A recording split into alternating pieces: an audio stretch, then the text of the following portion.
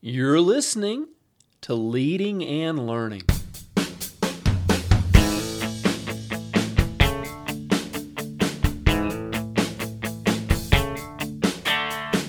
This is the place where we talk about practical leadership, theology, fitness, how to create winning habits, and so much more. My name's David Spell, and I'm a retired police officer, a pastor, a New Testament scholar, and a leadership coach. My goal on Leading and Learning is to help you live your best life. Thanks so much for joining us today. Welcome back to Leading and Learning. This is episode number 370, Leadership Lessons from the Apostle Paul, Part 3.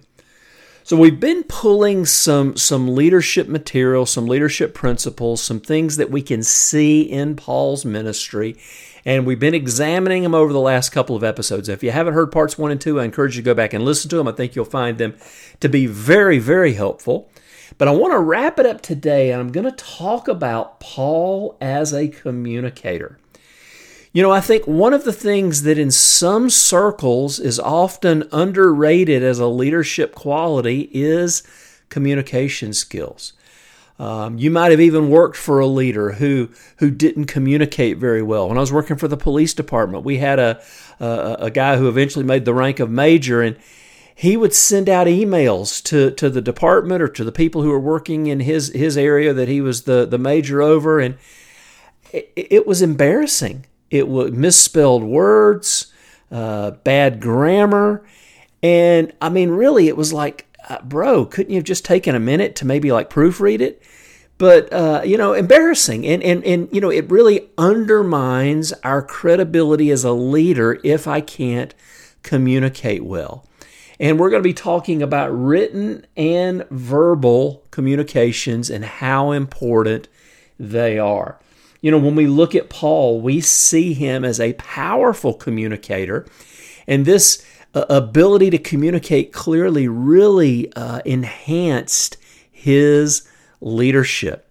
We're going to start with his verbal communications. Now, I'm going to be kind of talking in the context of him addressing groups of people. Conversational type communication, that's a different animal, although that's very, very important for a leader. The art of listening is very, very important for a leader. But in the context today, I really want to talk about Paul's speaking, his preaching, his teaching to different groups. And I'm going to give you 3 E words that maybe will help you remember this and kind of drive these points home. When we see Paul speaking, obviously we don't have any video of him. He doesn't have anything on YouTube. But we do have a number of his messages that have been recorded for us in the book of Acts, in the Acts of the Apostles. There's several of his messages that are recorded, and they're either the entire messages or edited versions of the message. But either way, you get the sense of how Paul preached, how he taught, and how he communicated with groups of people. So let's talk about that. Let's talk about these messages, and let me give you these 3 E words. First of all, the first one is entertaining. You know, it's interesting when we talk about preaching and teaching that if you use the word entertainment, that's considered a bad word in the context of preaching and teaching. And the more religious of my friends would say that, you don't go to church to be entertained. And I would respond, they're 100% right. We go to fellowship with God, we go to worship God and to fellowship with our brothers and sisters. However, if a message, if a Sunday school lesson, if a Bible study, if a sermon doesn't have entertaining qualities to hold my attention, I'm probably not going to get anything out of it. If you've ever done youth ministry, you know how important being entertaining is. And I would dare say my friends who are saying that, a pastor shouldn't worry about trying to entertain an audience, hasn't done youth ministry, because it's hard enough to hold teenagers' attention span as it is. So you've got to be able to package that message. The message doesn't change. The gospel is the same and has been the same for 2,000 years. But how do we package it? How do we package it so that it's entertaining and it's something that people want to listen to? It says that the Roman governor Felix enjoyed listening to Paul. Well, Paul made his defense before him in Acts, and you actually get several places where Paul was actually able to defend himself before the Roman authorities.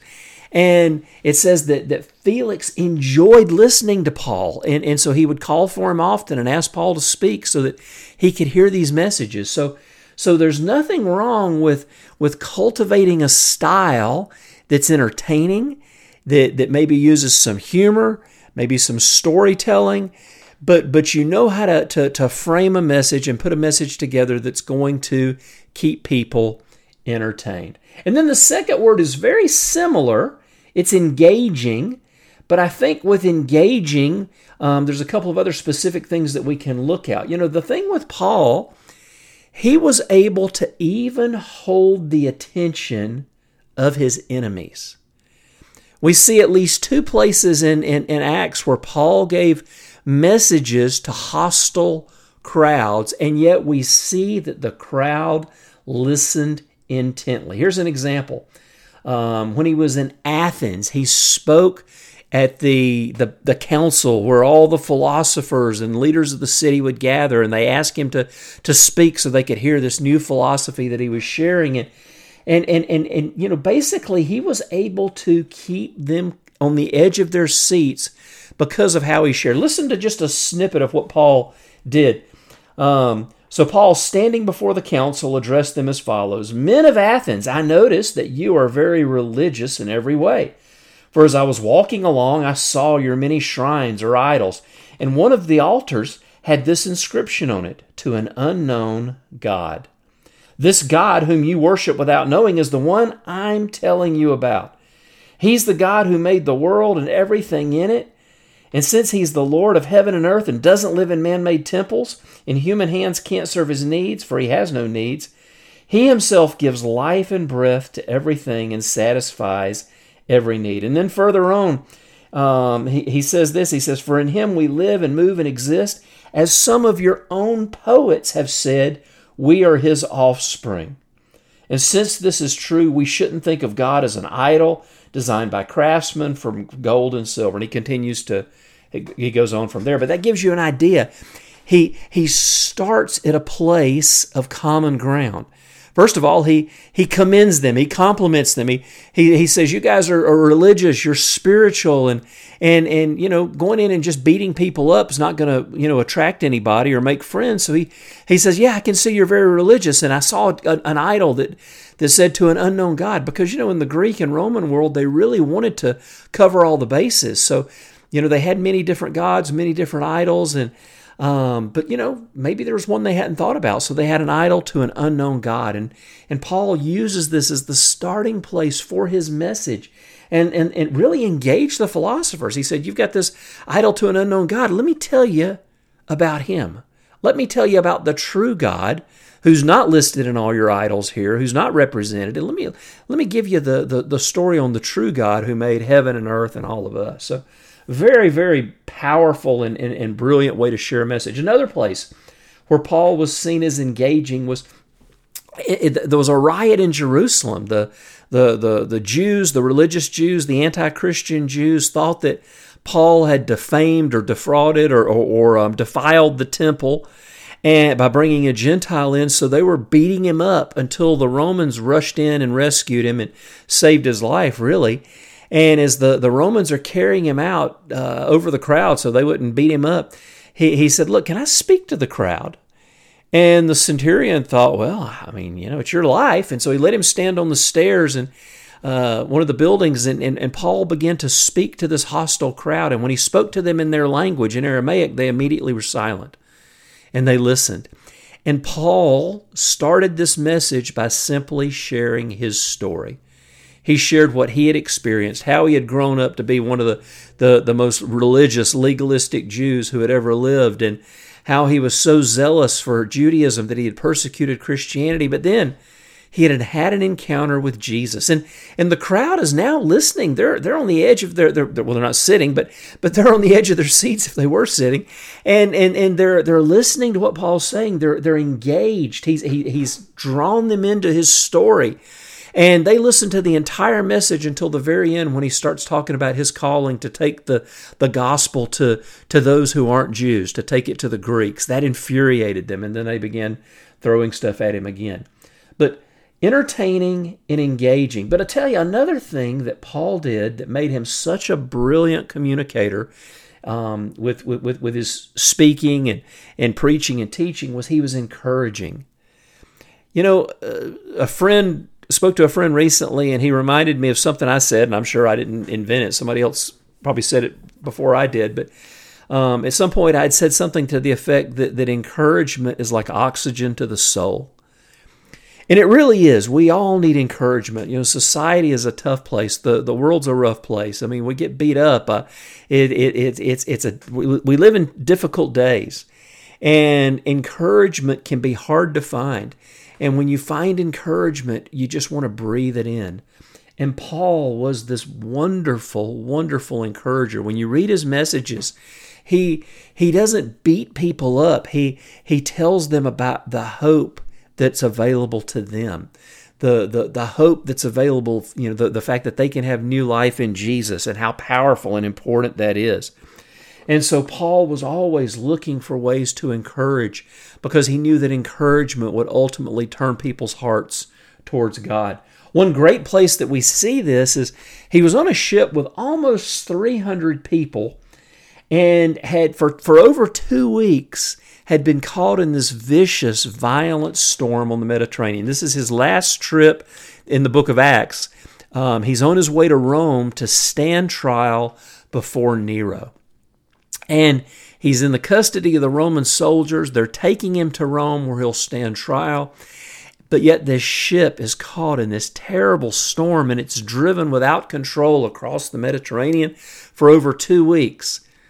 And finally, before everything finally comes to a head, Paul stands up and he shares an encouraging message. He said, listen, don't be afraid. We're all going to survive. Now, for people who think they're about to be shipwrecked and drowned, this was something to hold on to. And he said, listen, I've been praying, and the God who I serve sent an angel to speak to me. And he said, Paul, don't be afraid.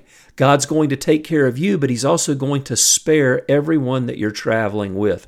Well, how encouraging is that? So Paul had a moment in the midst of this crisis to share a message that was encouraging and uplifting. And ultimately, the ship was shipwrecked on a sandbar, but it was at an island, and they survived. And he eventually did make it to Rome for his defense before Nero. Now, here's a question for you: how do you develop your verbal communication skills?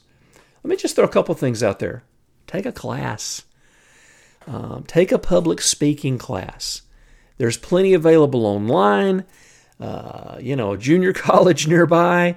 There's so many great opportunities where you can take a class and develop your public speaking skills. There's plenty of things online that you can use, but get some training and get the principles down on how to do it. And then practice. Look for opportunities to talk, to share. Maybe it's a Bible study. Volunteer to teach a Sunday school class. Volunteer to serve in kids. Listen, if you can develop your verbal communication skills with kids, with children, adults are easy. Study how other people speak. I love listening to my pastor and other pastors, and I'm always learning how they put their messages together and what they're sharing and how they present their message. I'm always learning. I'm always studying others. And then listen to yourself. When you speak, always listen to yourself. So I've got people who are friends that every now and then they'll give a talk and I'll ask them if they'll listen to it. Oh, no, I can't listen to myself. It's just too embarrassing. I'm like, are you nuts? That's the only way you're going to get better is going back and listening to yourself. I always listen to myself speak. And I always find something that I can say, you know what, I could have done that better. I could have told that story better. I could have, really done a better job in presenting this point. And then one last thing, if you aspire to be a public speaker, learn how to tell good stories. This I think is one of the underrated things about public communication skills. If you tell a good story, everybody is going to enjoy listening to you. It just goes without saying. If you can tell a story, people may not remember the point of your message, but they may very well remember that story.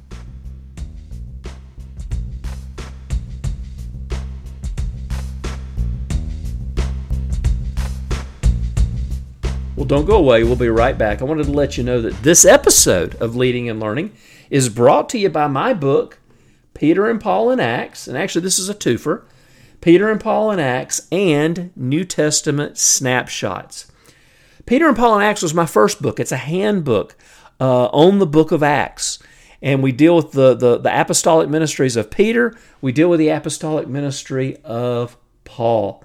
In fact, some of this material is actually coming from that book on Paul's apostolic ministry and his leadership and how he was able to be so effective in the first century as he took the gospel message throughout the Roman Empire.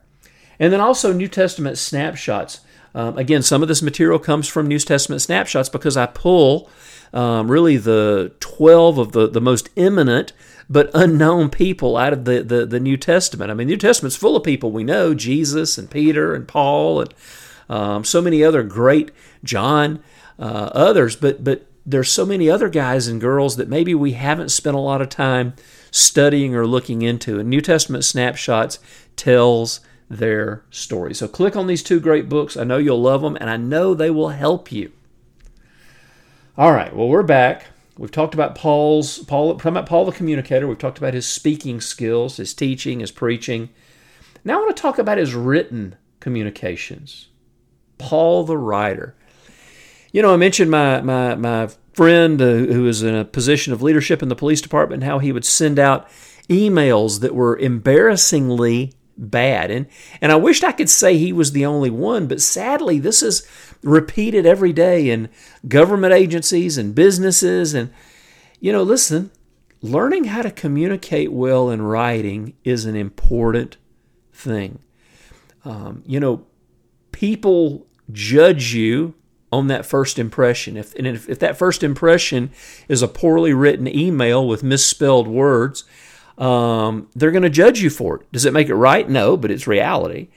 And so learning how to write and express yourself well in writing is something that every leader needs to learn. Now, one day maybe you'll be the CEO. One day maybe you'll be the senior pastor, and you'll have somebody who can help you write, who can put things together for you. I've known many leaders who weren't that great at writing, but they had people around them who could help them, and there is nothing at all wrong with that. But the main thing is either find somebody who can help you or learn to do it yourself. So let me talk about Paul's letters. Now think about this. The first century, travel was difficult. You couldn't just hop on a plane and go visit one of the churches or one of the cities where Paul had churches planted. Travel was difficult. It was long. It was dangerous. So often what he would do was he would be to write a letter to these churches. In fact, in the New Testament, 13 letters are written by the Apostle Paul. We have 4 that are written to individuals, and then we have 9 that are written to churches.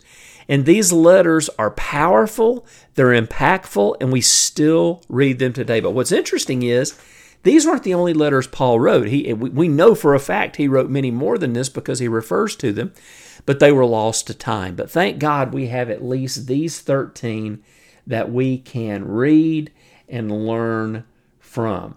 So first of all, let me give you 3 E's before. When we talked about his speaking, he was entertaining, engaging, and encouraging. Well, for his writing, I'm going to give you 4 C's. First of all, he was clear. Paul, when he wrote a letter, you knew what he was writing about. It's not, some of his letters can be a little hard to understand, but there's never any question about what the overarching, overriding theme is. A great example is his letter to the Galatians. These guys had been essentially fed false doctrine and had bought into it and had in many ways walked away from the simplicity of the gospel of Christ. And when you read the letter of the Galatians, it's very, very clear what Paul's talking about. When you're writing an email or you're writing something else, are you making it clear? Maybe you've been asked to write a vision statement for your business or your church, or you've been asked to write some policies.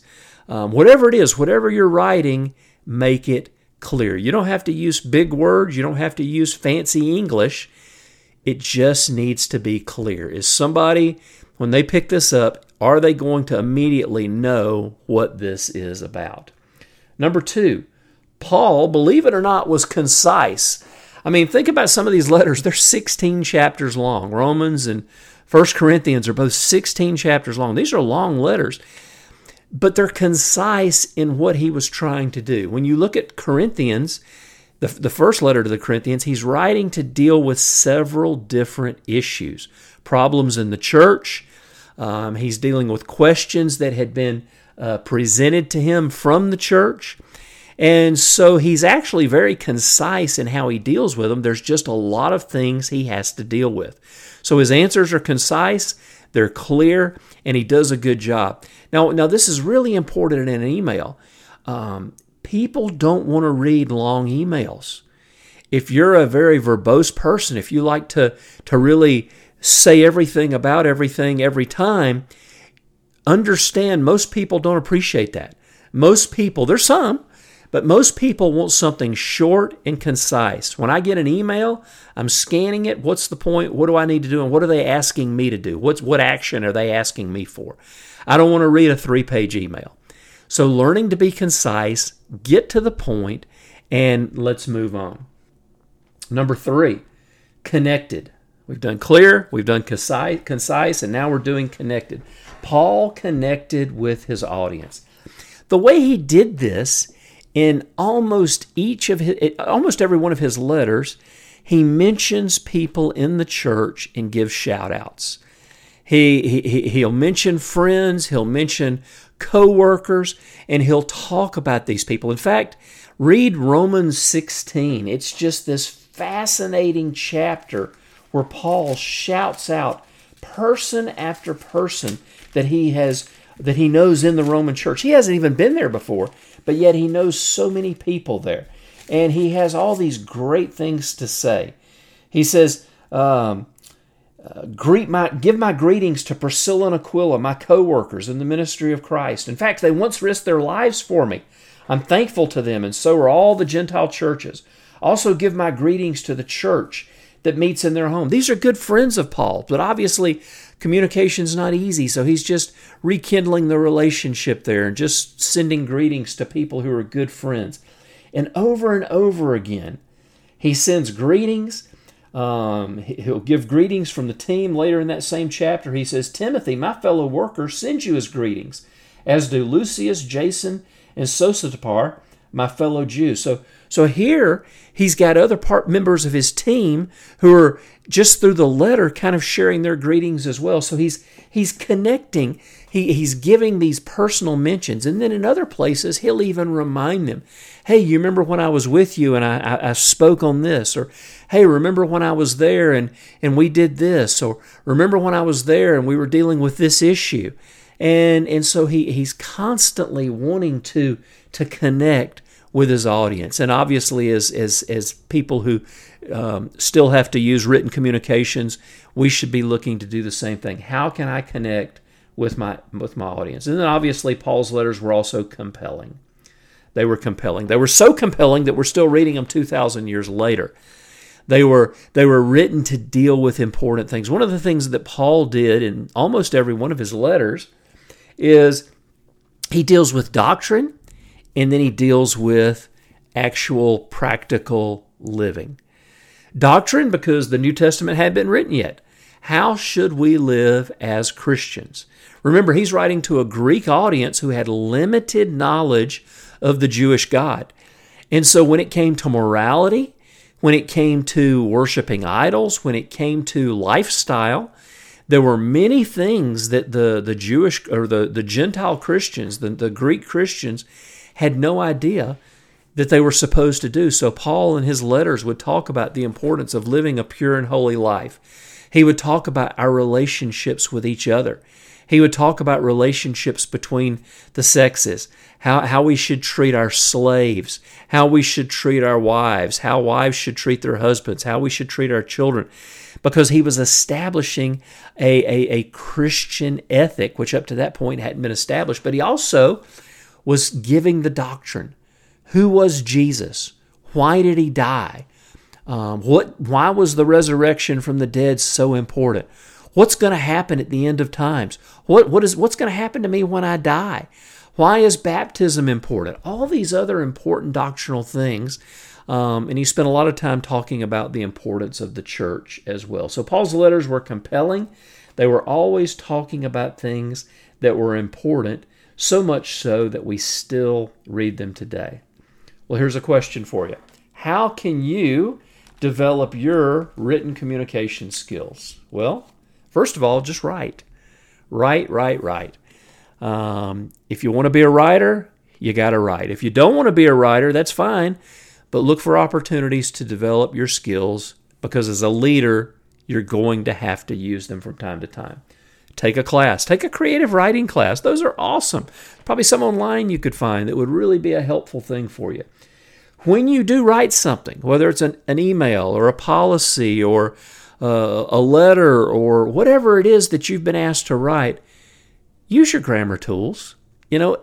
Word, other, writing softwares have all these great tools that you can use for grammar and spelling. And I'm always amazed when I get something and it's obvious they haven't spell checked it or used grammar check. Use these tools. It'll make you a better writer and it'll make you look really smart. And then ask someone else to read it. I'm a writer. I've written 15, 16 books. I'm working on another one now. I always have someone help me revise and edit it because I don't see all the typos.